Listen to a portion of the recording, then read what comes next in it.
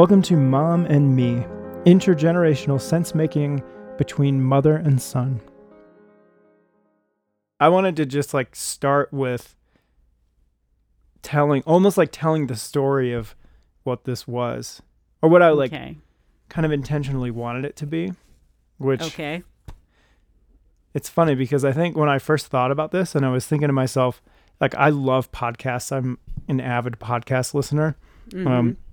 And I have a few podcasts that I think are, geared more toward millennials, and I don't know, they're probably I like intellectual podcasts like Sam Harris's podcast and some of those folks. But then I noticed that I really also loved the NPR podcasts, like The Hidden Brain and all of that stuff. And yeah. I started to realize that they were speaking to two very different audiences, and I was thinking to myself, there aren't many intergenerational podcasts. They're not really switched on millennials talking to really switched on baby boomers. And that I started to realize part of the problem is the echo chamber effect, both politically, but also generationally. You have Facebook is almost entirely millennials, they own tech, and then the baby boomers own government. And that's a huge problem that they don't they understand one another. And well, they don't seem to want to. They write each other off in stereotypes and don't think they need to talk to each other. Right. Yeah, and that's the other thing is they both have opinions about one another, but they don't share those opinions. Or at least I don't think so. And so anyway, I was thinking well, it'd be so cool to have a cool, interesting podcast that talks about issues that are hard to talk about. Mm-hmm. And then I was well, clearly the coolest boomer I know is my mom. So thank you. I can't say that the coolest millennial I know is you, but definitely up there. I don't know if I'm cool. No, and I'm not cool either. That is not a word anyone has ever used of me. I think you're pretty cool. I have a different definition of cool, though. There's okay. The high school definition of cool, but I find the real cool people are the people doing cool stuff. Well, that's what you find when you go back to high school reunions. Uh-huh. The cool kids that at least I thought were cool in high school are still exactly the same, and they're doing exactly the same, and they're still living in the town. And the nerdy, odd, just interesting kids that really we thought they were just uncool. Yeah. I wasn't cool. But they were just looked at as uncool, and so no one really thought about them, and they're doing amazing things. Yeah. They're thoughtful people, and they were all along, but, people just didn't notice. So. Right. Yeah. So in the interest of having cool conversations intergenerationally. By two uncool people. And what's funny, too, is I was thinking this is kind of a fun little piece of it is I think I represent the my demographic relatively well in that I'm pretty tech focused with my work. I'm an independent filmmaker. I'm pretty nomadic. I live in Boulder, Colorado. It's all of those categories are very I think I meet them relatively well. And you are a minister that works in a small church in a small town, and many of whom lean hard right. Certainly in our small town, that's for sure. I think that's really fun. Because, I don't know. I think that's a cool thing. So, so my thought around it was, what would it look like to have, I think something that we really need more of is good collective sense making. That was a really cool term.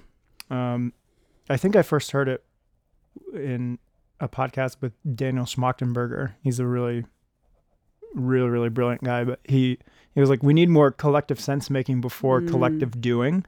We don't have a lot of that right now. And I think there's a lot of ways that you can attempt to bridge that gap. And I think generationally, we don't have a lot of sense making going on. So I wanted to like kind of subtitle this podcast "Intergenerational Sense Making," so we can talk about things. I don't know. That's a tall order. Yeah. At least have fun with it. At least have fun with the ideas and kind of think through it. And interestingly enough, we are starting this in the midst of, I don't know if you want to call it like one of the most significant public emergencies that has ever happened in either of our lifetimes. Is that right? Yeah. I mean, I remember 9/11, which was a whole different kind. It wasn't an emergency. It was a different kind of thing. I remember the Cuban Missile Crisis, but you don't. Yeah, this is something I have never experienced up close at all, ever. Really? Ever. When was the Cold War? Oh, a long time. I feel like, the Cuban Missile Crisis was toward the end of the Cold War? I'm not. No, history. Beginning or middle. Yeah, neither one of this is where some of our historical ignorance will show. Yeah. But it was early on, because the Cold War didn't really end till when Russia broke up, which wasn't that long ago. Right. The wall came down and Russia broke up. So, and that 1947 to 1991. There you go. Wow, that was a long time. Yep. And was it the case that you felt like there was an imminent threat to the United States that whole time? No, Cold War, no. The Cuban Missile Crisis was when I was in 5th grade, so 64, 65, and it was the movie that is best about it is, I think it's called 13 Days. It's when America was afraid that Cuba was going to bomb America. Yeah. And so how it was, drop the phone. How it was felt by us was, we had drills in school where we had to go underneath our desks. It's like fire drills, but instead of going outside, we all went in the hallway and crouched under our desks. Yeah, so I'm like kind of like looking stuff up as we go. So Good. The Cuban Missile Crisis was 1962. You were in 4th grade? I was in 3 was when Kennedy was shot. So in 62, I would have been in third grade. Okay. 2nd or 3rd grade. But I do remember going into the hallway and crouching under desks that were lined up in the hallway. Because if an atomic bomb fell, we would be safe under the desk. It was one of those things where, you had to do something to make kids feel. But I had no idea what it really meant. It was really later, looking back, that I realized what was going on and the fear that people had that this was real. But you didn't. You never had lockdowns. There wasn't shutdown. Like, did the economy suffer? I don't remember. Okay. But like I said, I only know it was 13 days from watching the movie about the Kennedys and making the decisions whether or not to go to all-out war, and what they could do to prevent. And so I know it was, 13 very tense days. But that was very different. It certainly wasn't worldwide, and it wasn't that every single person in the country had to pay attention and know what was going on and be cautious. It wasn't like that. Yeah. Yeah. And it happening so fast seemed really unprecedented for me. Like, this was, it's been around for a couple weeks, but this is March 16th, Monday, and it was, what was it, last Wednesday? like not even a week ago that we had first reports of this in Washington State and California. Well, it was before that because the Washington State and the nursing home, that was at least a couple weeks ago. Okay. Oh, was it really? Wow. Mm-hmm. Yeah. Man. Yeah. So I was in New York City. Yeah. And so, and then I went up to Westchester County to be with friends up there. And that was, gosh, so that would have been, trying to figure out the timeline here. Okay, so the river shoot. Wow. Okay, so I'm working on a short film that's based in Hancock, New York, and we had our shoot start on the 4th. Oh my gosh, so it was a while back. Mm-hmm. Because by the time I got to Hancock on the 4th is when they started to really ramp up what was happening. Yeah. And then yeah. Okay, I have the timeline. December 31st, cases in Wuhan, China okay. are reported as pneumonia, and then they realized it was something else. Wow.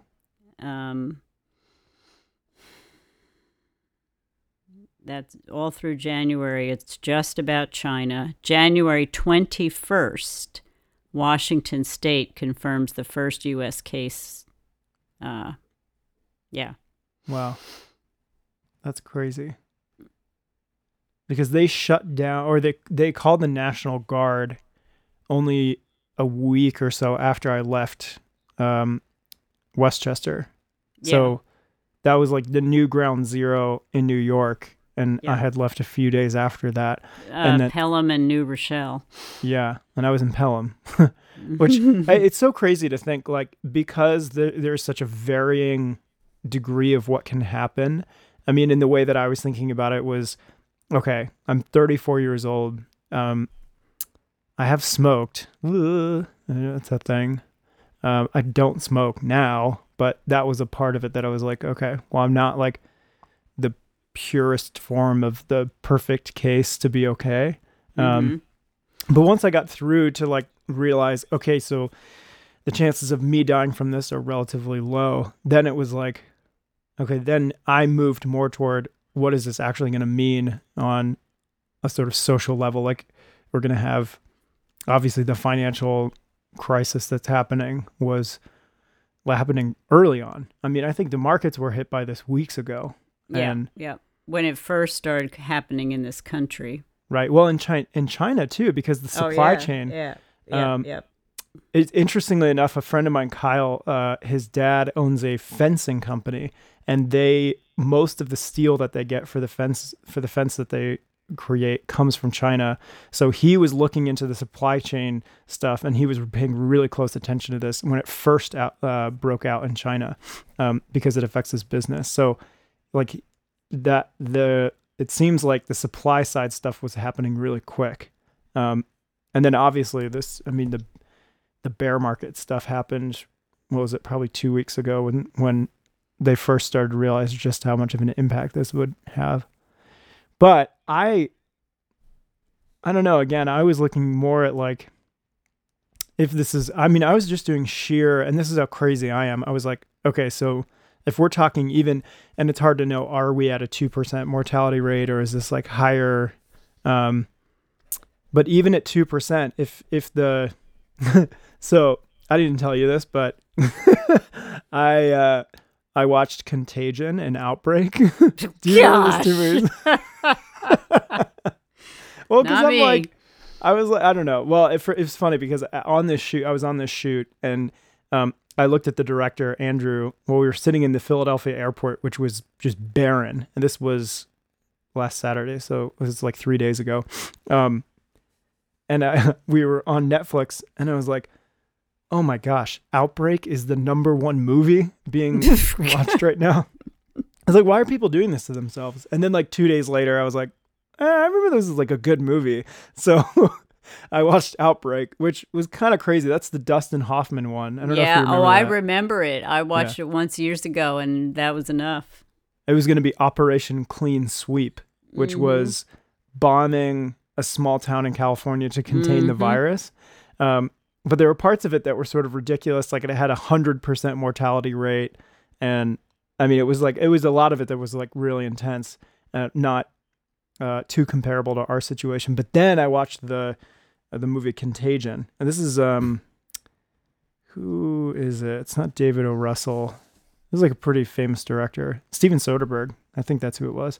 And it was like scary how accurate some of the social stuff with that. And this virus had like I think it was at a 25 to 30% mortality rate. And they talked about something called the R naught. And this is the value of transmission rate of a virus. And so seasonal flu is an R naught of 1. So typically a person who has the flu only infects one other person. And so it's basically the degree to which it can expand exponentially. And the R naught of this virus when it started in this movie Contagion was 2. So 2 people per every 1. And then you get to a point where it's just like a numbers game before you get into like the hundreds of thousands of cases. And then it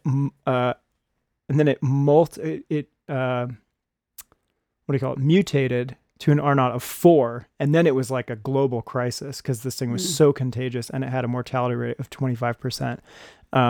I believe coronavirus R naught is 2. I think I read it was 2.5. Okay. That makes sense. So it's significantly higher than the flu.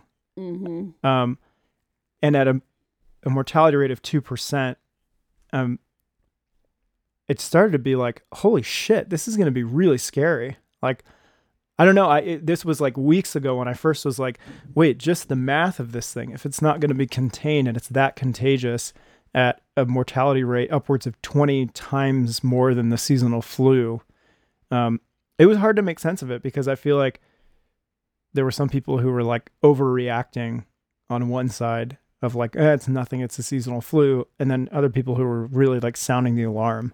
And I just didn't really know what to do with it, but I know I called you. When I called you, I had spoken to a couple people who were kind of like in the know, and they were starting to say, domestic travel is going to be shut down. Like quarantines are going to be issued. And I, again, was still trying to figure it out, but I called you and was like, I think you need to cancel church immediately. Well, and you should tell me what you thought when I first said that. When you first said it, I thought, well, I know he's really concerned about me because, I'm 65 and that's sweet, but I'm not sure we need to be that drastic. And this was, I think, Wednesday it was Thursday. Yeah, last Thursday. Yeah.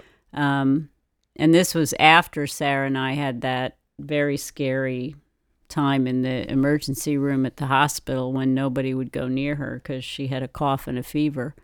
And I could see how afraid all the hospital staff was, and clueless about what to do or where to go or anything. But I still thought, well, we'll see. I don't know. But you made me go to a couple of websites and read a couple of articles and listen to National Institute of Health and CDC and WHO, and pretty soon I was much more convinced that it would be way more intelligent to just suspend things, at least for a while, till we see what goes on. And some of my colleagues did not cancel worship. Still have not? I read a couple more did today, but a couple had held worship services yesterday. And here's my problem with it. Said that people, of course, can make their own choice, and some of them were going to be online so you could watch from home, but they were disinfecting and they were taking all these steps, and people were going to sit 6 feet apart and all those precautionary things.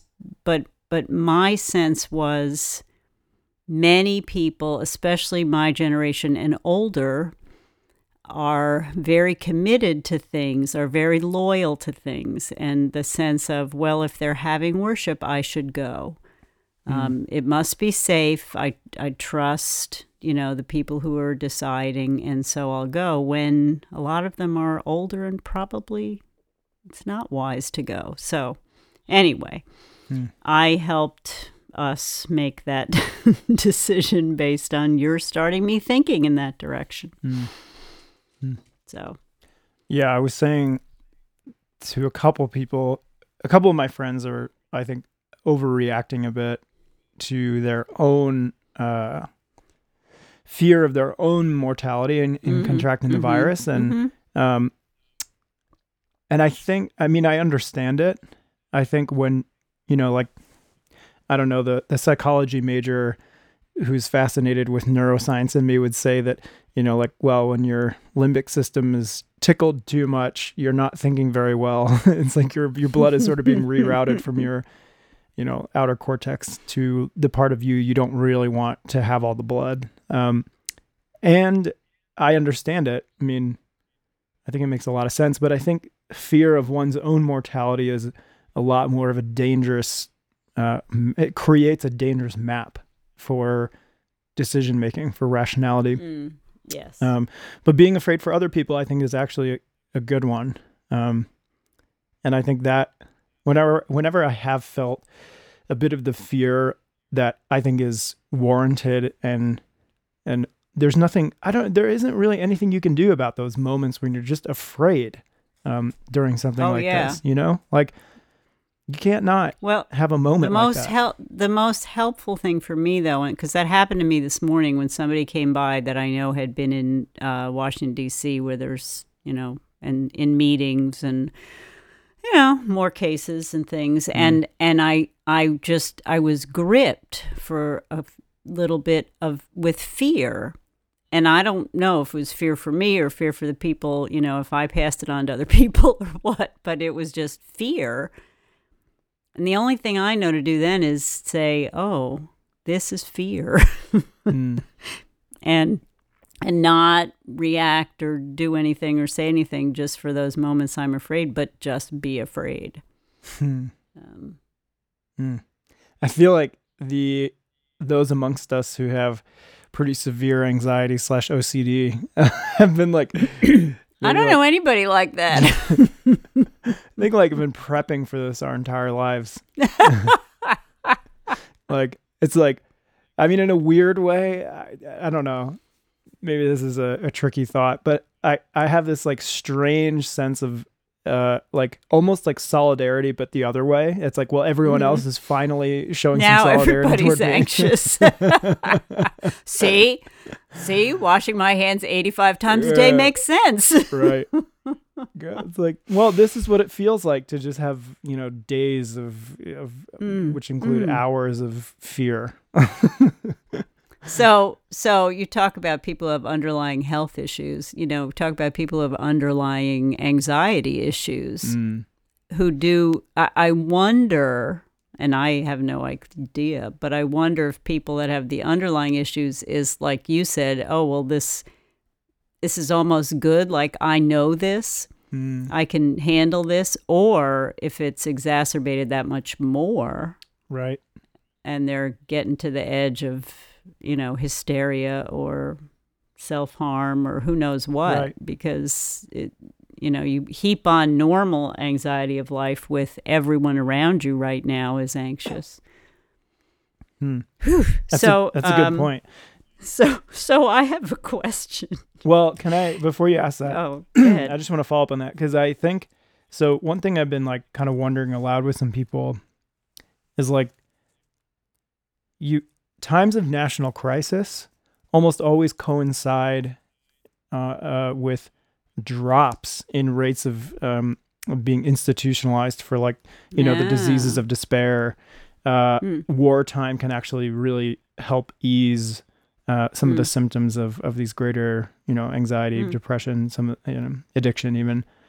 I need to follow up with the deeper evidence of this, but did you read the book Tribe by Sebastian Junger? No. Okay. It's a really good read, but he kind of details a few studies that look into this. And again, the specifics are probably very specific, and I might have like butchered that, but I think it'll be really interesting to watch as solidarity and emotional solidarity increase, in the nation, if some of these diseases of despair will actually decrease. I don't know, like we'll see how that progresses. It has to do with what you and I have talked about, what Charles Eisenstein talks about too, is, well, and a lot of others. This is really real. A lot of the anxiety and social discomfort and stuff, we would say it's in their heads. I don't really know what that means, but I mean, it's real for them, but it's not based on the reality of things going on around them. It's like when someone comes back from war, they feel so lost because they were doing real important things. They were helping people. They were saving lives. They were, it's Eckhart Tolle's moment, when you have to be in the moment, and you have to be paying attention. The other times we're not where we are. As one counselor used to say, our head is not where our ass is. Our head is off in worry or in, fright, or thinking of what happened the day before or the year before or where we were growing up. We're not where we are.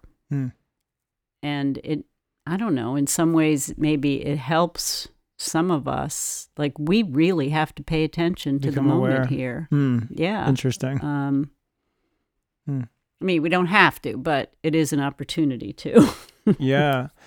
Presence really, I've thought about that a lot, because it's really hard to figure out, because part of it is like, well, are these deeper soul sicknesses a response to a sensitivity to what's there, which would almost be counterintuitive to that, because it's like, well, if the new story of mental health issues is not a genetic predisposition to depression, but that depression, anxiety, OCD, addiction are all like different cover song iterations of the same sheet music, and in fact, what's underlying all of it is a genetic predisposition to sensitivity.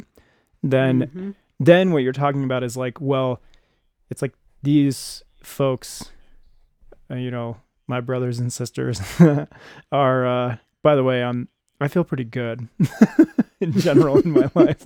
I've experienced some really intense periods of years, but I feel lucky to be amongst the people who feel well. And part of it has been my attempt to really understand all this stuff. And psychology was a good way of trying to individually understand it. And now I've gotten way more into the sociological research, because it's more interesting to me to look at trends socially, because I think I'm inching more and more toward the hypothesis that, most, if not all, mental health issues are caused by civilization and not, brain imbalances. And there's probably, like 8 podcasts worth of discussion on that. That would be really fun at some point. But it is interesting that, like, there is this need to be present, and that feels so good, and that our society is really built on distraction. Yeah. And I think this is exacerbated by exponential tech, and that tech being really good at targeting the limbic system. And that just allows it to be so much easier to, phase out and not even daydream anymore. I mean, even just the loss of daydreaming is a really kind of interesting thing. And at the same time, it's the folks that sort of check out that are likely at some point the most sensitive to what is. Yes. And that they check out as a reaction to what it is, but they check out nonetheless. And I don't know, it is interesting in these times of crisis. Everyone is more attentive, and yeah, there's a bit more of a need for everyone to be present, and Mm-hmm. then you see sometimes these drops in levels of major depressive acute symptoms of crisis in mental health, which is fascinating. It'll be really interesting to see that as this kind of goes on. But yeah. Whoa. Speaking of, San Francisco just issued a quarantine. Yeah. So the city issued a public health order requiring people to stay home except for essential needs. Vulnerable populations must stay home. Everyone should stay home except to get food, care for a relative or friend, get necessary health care, or go to an essential job. Yep. In effect through April 7th. Do you think we're looking at interstate lockdown, like national quarantine? Well, I wondered if some states where it's very low at this point, like as of yesterday, West Virginia didn't have any cases. I don't know if they have any today, but I would think somebody in West Virginia is thinking about saying we're going to have people at the borders. You know, if someone's traveling from New York to see family in West Virginia, Yeah. I don't know. How is Seaford, Delaware reacting to this? It's not. We don't have any cases, so we're okay. Really? No I mean, Are there any confirmed cases in Delaware? Yes, Oh. there's 7. For a couple days ago, there were 6 or 7 up in Newcastle County. And you said Seaford, and I got like, oh, are we talking about exactly where we are? Are people gonna know I'm talking about Seaford? But there aren't any down in the southern part of Delaware, and so it's mixed, as it probably is in most places. Some people are staying home. Some people have to go to work. The schools are closed. Many people are working from home, but many people are still going out to eat. And yeah, of course, there's no toilet paper or sanitizer. Yeah. In fact, my neighbor who's a nurse said that the hospital is having to lock all their cabinets and everything because people have been stealing supplies. From the hospital? Yeah, masks and toilet paper and sanitizer and stuff. Wait, they're going to the hospital and then they're stealing like masks while they're there? Yeah, like if you're, when you go into an exam room, if you're sitting there and there's a drawer, and sure, well, before they come in, what's the harm taking a few face masks or? Wow. Yeah. See, that's what I mean about being afraid for one's own mortality. Yeah. I think if you're thinking about, your neighbor or something, you'd probably think twice about stealing masks, I don't know, maybe not, but it seems like a healthier version of fear. I don't know. I feel like when it's for someone else. Well, right. I think I make like bad decisions if I'm deeply afraid for my own physical safety. Yeah. But like I wouldn't have thought to talk to you about, seriously considering shutting down church if I was thinking about my own mortality. Oh, right. Because even if you would get it, you're probably fine. You're young. Right. Yeah. And I'm thinking, even though I'm over 60, I'm in good health, I would probably be fine. I really am thinking more of many people in this area, not just in our worshiping communities. A lot of people retire in Delaware. We've got a lot of older population. We've got a lot of asthma. We've got, a lot of sinus problems, and, I don't even know things like heart and high blood pressure and things like that. But it's just, those are the people I'm thinking of. Scary. Oh, go ahead. Well, I was just going to say, it makes me wonder, like, about I don't know, like the impact of the more like the impact on the healthcare system than anything. And I've seen like Yeah. the charts that show like if we're not diligent about transmission rate, we get this spike in cases. The exponential curve is much more exponential, and Yeah. we just so quickly surpass what our healthcare system is set up to really handle. Versus if we're really, really good about distancing and quarantining, it lowers that distribution. So the bell curve looks like a short, fat one. Like it looks like it actually Flatter like one. yeah. Yeah. And yeah, that seems to be like the key, if anything, right now. And Yep. but I don't know. And then part of me is like, well, maybe if we were a little bit more nationalized at this point, some of this stuff would be easier as opposed to having a for-profit healthcare system that, I mean, I don't know. Well, one of my biggest gripes with it was, can you imagine people who, so half of America cannot afford a $400 health expense that they did not see. So an emergency $400 health expense.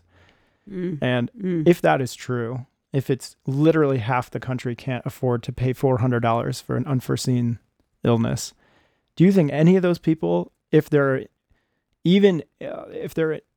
anywhere close to, an age bracket or anything that's like a relatively low chance of getting seriously ill, they're not going to go to the doctor?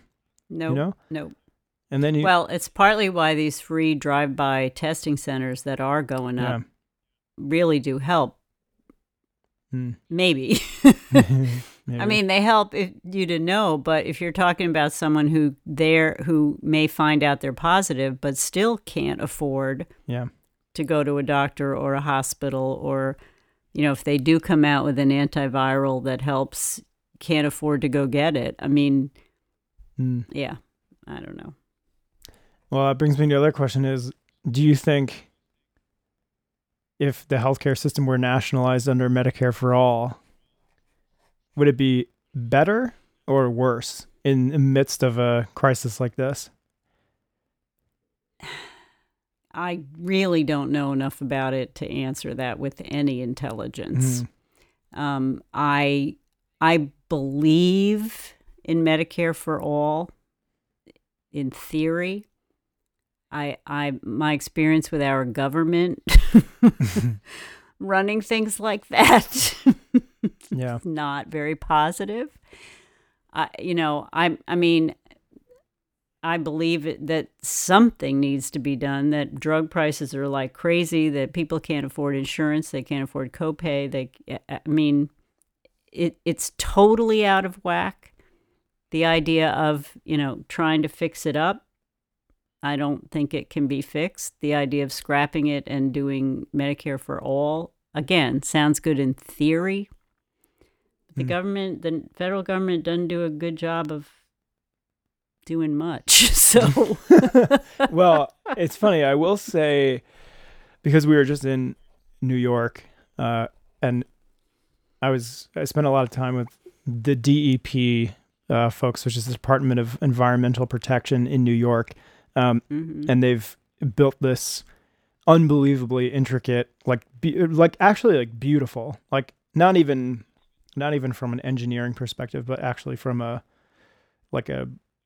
aesthetic perspective too. It's like a really incredible system of delivering water to the over 8 million people in New York City from these reservoir systems upstate. And it was funny because it's easy for me to be like, oh, the government this and the bureaucracy, and it's slow and it's all this stuff, and then I was like in the middle of this lecture, and I was like, I don't think a private company really could have done this. Like, first of all, just thought this far in advance. I mean, that was one of the biggest things I think was, in their thinking about creating a system that is going to deliver water to people 300 years from now. And I don't know that capitalism could think that far. It's so driven by, shareholders and short-term profit. I don't know. And it was one of those moments where I really realized like the only way to have done this, I think, is government. And they did it beautifully. And it's an incredibly because they're not just system. thinking about profit or bottom line. And Right. they're tasked to look into the future like that. Yeah. Well, okay. So government can do something. But it's hard. But then you're like, okay, so, this is a perfect example of just like reasoning through analogy. It's like, it worked for New York State Department of Environmental Protection, so it should work for Medicare for all. And it's like, right. talking about two very different things. I don't know. I mean, it's hard to. I think it's kind of what everyone feels on a deep soul level should be. Or at least a decent amount of people are like, if you just were dealt a really crappy hand at the capitalist game and you're dying, you should be able to provide a good care. I mean, or, or you're sick.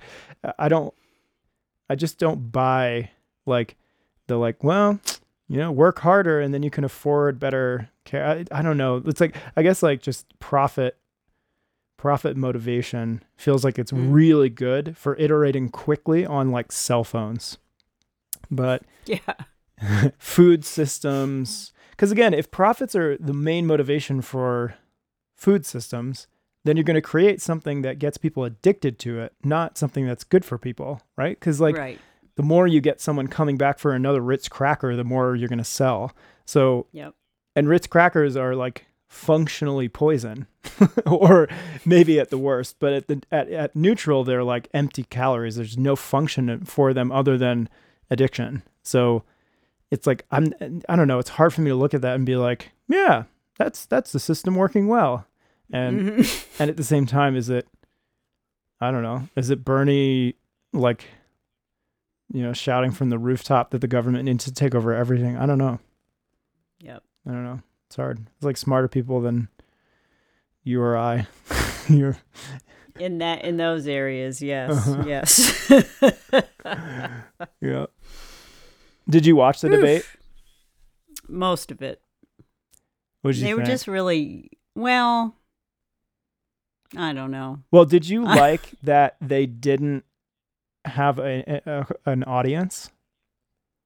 I didn't.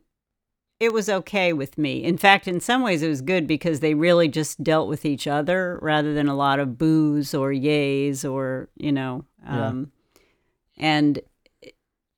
I did not like Biden's smirky little laugh and smile. I found that very insulting. Bernie takes everything seriously, and Biden just the eye-rolling teenage. Yeah, I found that very distasteful. And that's hard to say in Delaware because a lot of people really like Biden. Yeah. But I thought they wasted a lot of time trying to put each other down for past votes. I noticed that too. That was really strange. That was like really heated, but I kept thinking this has no point. This isn't one of the issues. This isn't helping us. This is just tit for tat.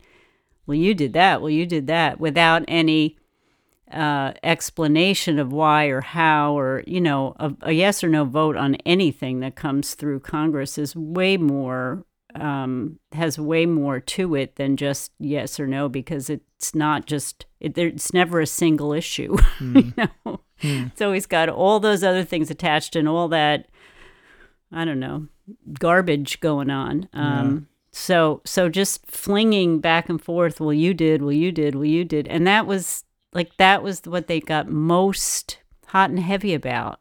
And I felt like the rest of us are just sort of left out of that.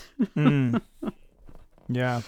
Maybe that's like the epitome of two like long time Washington bureaucrats. Yeah. Arguing about you could have supported that and you didn't support that. I did support that. No, you didn't. But I mean, yeah, they need to find a way to communicate that other than in an argument, because I think there's some merit to, I think so. And Bernie's point was like, well, listen, man, like you don't have the gall to stick to your values if you have any, because look, you voted for this thing and now you're saying it was wrong. You voted for this thing, you voted for the war in Iraq, like you argued against Social Security on the Senate floor, like, and now you hedge on that. Like, I get why he was doing that, and Biden saying, well, dude, you voted against the Brady bill 5 times. And Sanders is like, yeah, I mean, I used to have to be much more like pro-gun because I was in a rural state. It's almost like an argument that shows just how corrosive being a politician actually is. Yeah.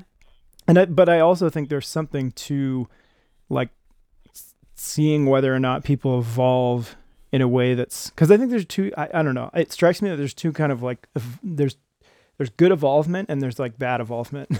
Like, I think like good evolving is, I don't know, you feel a certain way because you were given like a script early on in life. And then through experience and being open, you changed your mind. I think that's actually beautiful if it's values driven. Oh, yeah.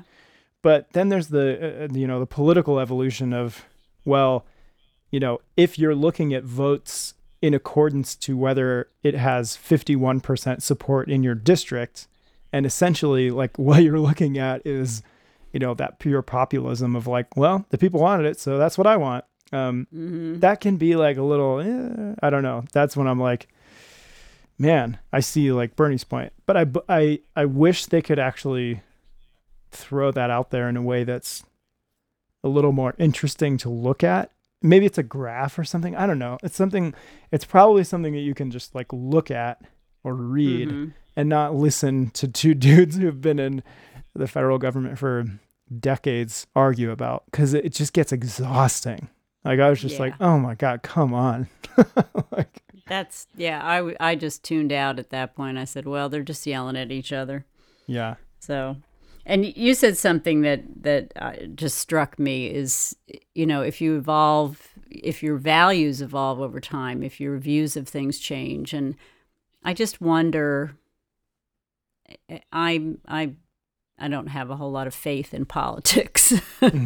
I wonder if how many people, especially who've been in it so long, have just lost sight of what their values deep down really are.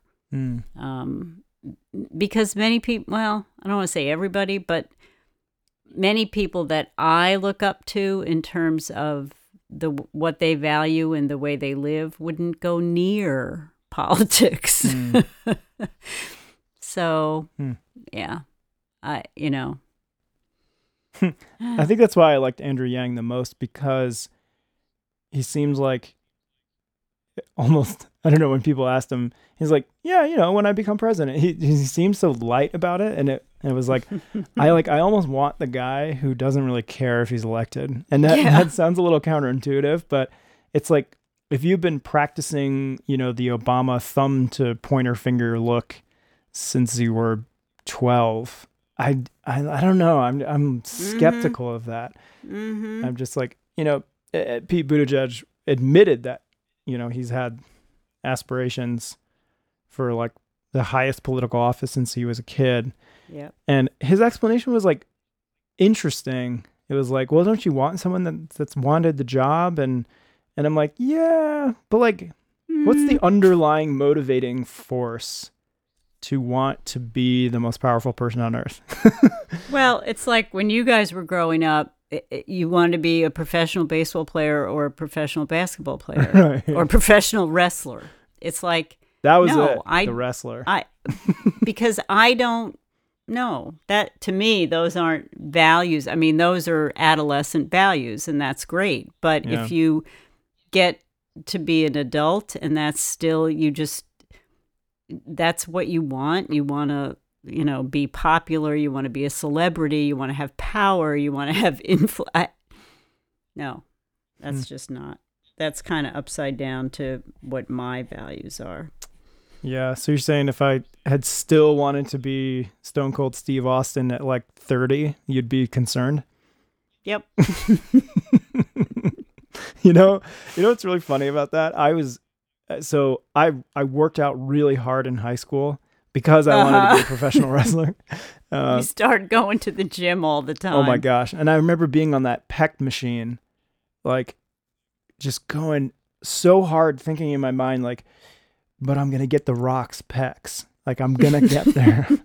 And we're just, which you could have, but so what? well, and to make matters worse, there was this guy, I remember, who he used to wear like a cutoff shirt, and he would just bulldoze the pec machine, and he would wear the Rock shirt. And oh, gosh. I remember like looking at him and just being like, can't wait to get on that machine after him. And then all my dreams collapsed in like one evening where I was reading the Rock's bio, and it was like an autobiography or something. And he was talking about being in middle school and being picked on, or I don't know, it was something. And he was like, yeah, but I guess it kind of helps when you're like 6'4", 250 in 8th grade. And I like remember looking up from the book, and I was like, oh, I'm never going to be a wrestler. This is never going to happen, dude. I was all of 5'10", 158, like senior year of high school, which it might have actually lasted that long. I mean, I'm pretty embarrassed that my professional wrestling dreams lasted until like 17, but I'm pretty sure that was the moment I let it go. Guess I'll have to do something else. I still remember Matthew and I like sneaking down to watch Monday Night Raw because we were only allowed to watch SmackDown on Thursdays, remember? Yep. Oh, yeah. So angry. Yep. We snuck a Monday night. And I remember like, and then we just didn't get cable anymore, so it wasn't even worth giving it a shot. But I remember like two nights getting caught. Yeah. And I remember being astounded because I absolutely thought when I gave you a rule, you followed it. Yeah, that worked out really well. Right. Yeah, who is the worst at following your rules?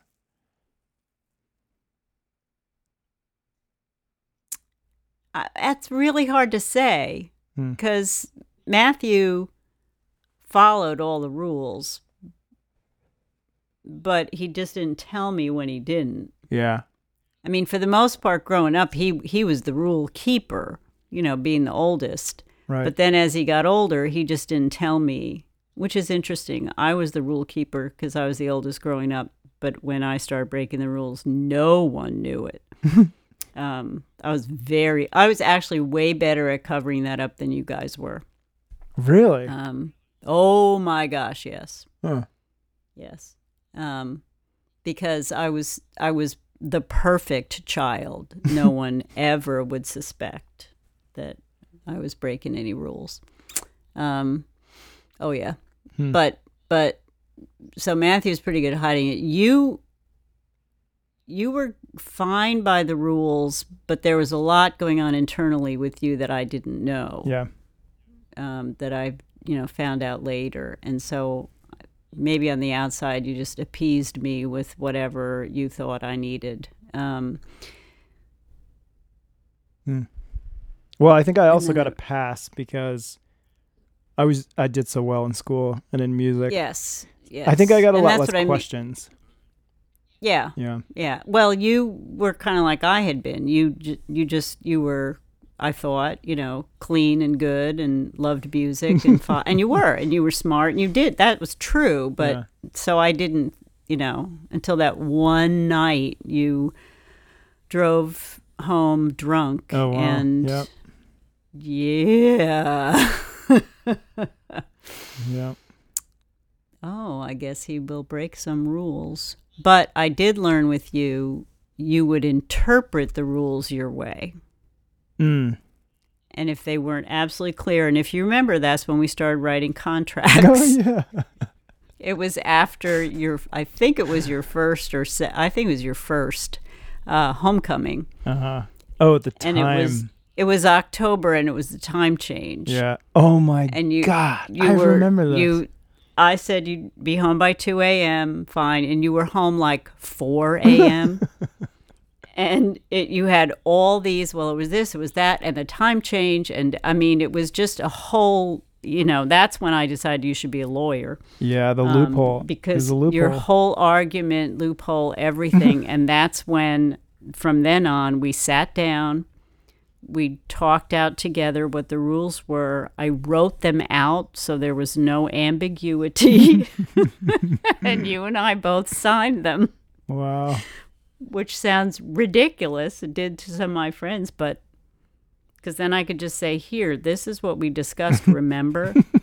Was I a junior? Was that junior year? I think junior year. Yeah. Yeah. Gosh, what's so funny is I don't remember all of what was happening. I remember being somewhere and looking at the clock and being like, man, I'm going to be 20 minutes late. And then I remember thinking like, wait a second. It's like daylight savings time or something. and I remember like just making that calculation where it wasn't even like a moral, there was no moral thing going on. It was like, oh no, now I have a way to make this okay. And because it had changed. I mean, like the time changed after midnight, right? So technically... It changes actually at 2 a.m. Was it? Oh, really? So it's my fault for not remembering that. Oh my gosh. And I think I still think I was, gosh, I don't know. Like, it wasn't even just the time change. Like I wasn't. Well, no, because then you would have been home at 3, but it really was like 4. Right. And but there were so many other reasons. That I was only an hour late. Yes. Oh my gosh. God, I remember that argument like being so intense about the time change. Which is so funny that you can get so hung up on something like one detail like that. Mm-hmm. That was like, God, that was the way that I argued. But you can say, okay, you were a junior. Well, you did it for quite a few years, but people do that. Yeah. I mean, they get adamant about, they kid about couples and the toothpaste container. Right.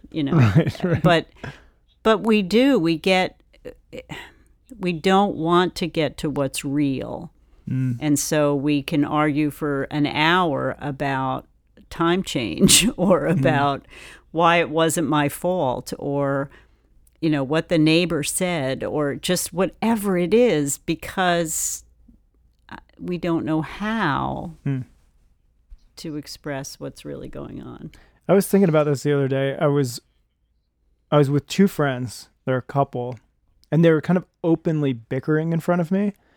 Mm-hmm. And like, I know you've experienced that before where you're just like, you're in a really awkward position because you're not part of the conversation and you're all of a sudden like a spectator to something that has a bunch of coded language because, they'd use like, it's almost like, you'd be in an office, like, it's like all of a sudden you're in an office with a bunch of engineers from Google and they're using a bunch of acronyms you don't understand, and you're kind of like, what? I can't even follow the content, let alone the logic here.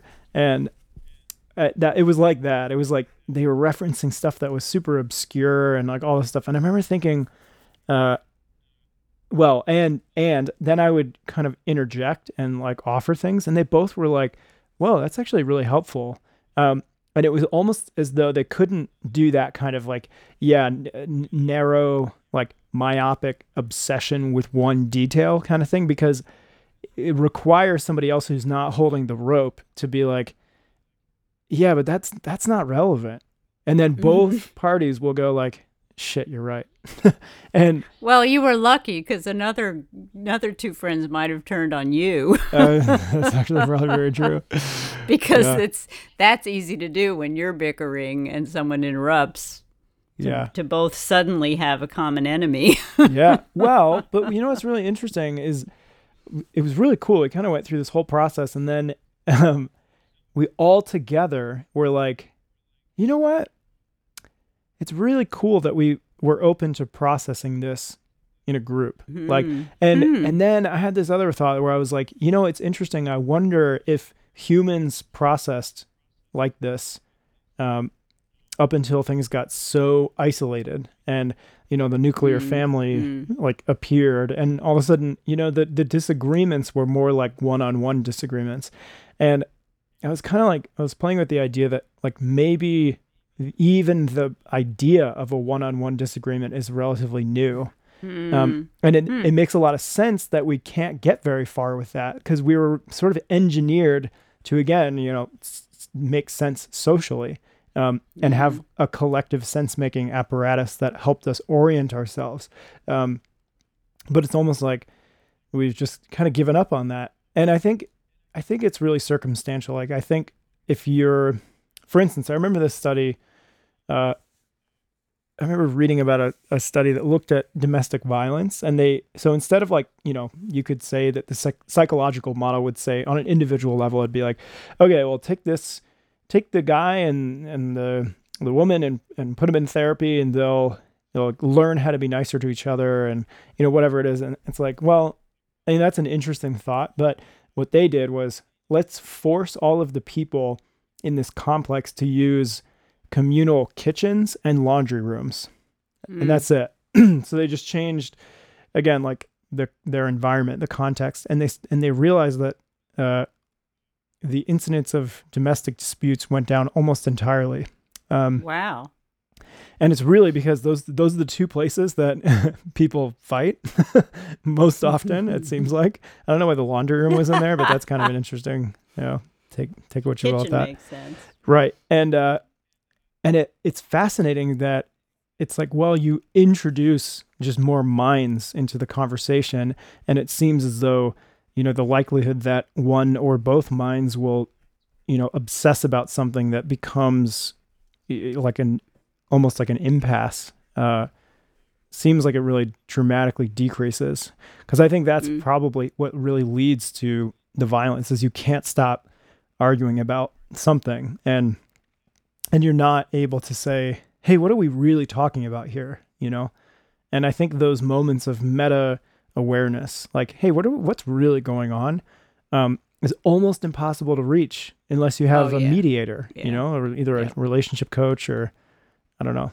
So I was thinking about that. I was like, how cool is it that we got to experience that? And I think we're probably built for this, because I remember I've had just the same conversation or an argument or something, a disagreement, over and over and over again with a person.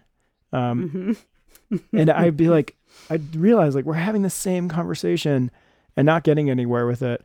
And I don't know, it kind of occurred to me in that moment, like, well, maybe it's because we were doing it. Like it could have been a function of the way we were doing it, more so than it even was. I don't even think we were set up to figure it out. That's well, again, like we talked about, people get fixated on some little thing that's not the real issue. Yeah. And I remember your father and I going to a counselor. Can I say names, or maybe I shouldn't? Never mind. Yeah, I shouldn't say names. Going to a counselor in Colorado about whether or not to move back east. And, Dad and I, of course, we had our, pros and cons, and we had this and we had that. And we talked, as you can imagine, hours and hours and hours and just kept getting stymied. And so this person listened intently and then said, I don't think the problem is whether or not to move. Said, I think the problem is the way you communicate. And I just, that made me do that shift. We ignored that and went back home and just kept arguing and making decisions that were not very wise. But I later, I kept going back to that, like, oh, that would have been a time to stop and get some help to look at things differently. I just did a sermon on having new lenses. We needed new lenses. Yeah. Yeah. So, John, I've been making notes on many, many topics that we can keep going for these podcasts. Great. I love it. I love it. We kind of covered quite a few Yeah. this evening. Yep. And I'm getting hungry and ready for dinner. So Great. What you having? Meatloaf, turkey meatloaf that I made with some avocado and I think some spinach. Nice. Ooh, that sounds so That's it. good. Well, it sounds really good to me because I'm really hungry. Good.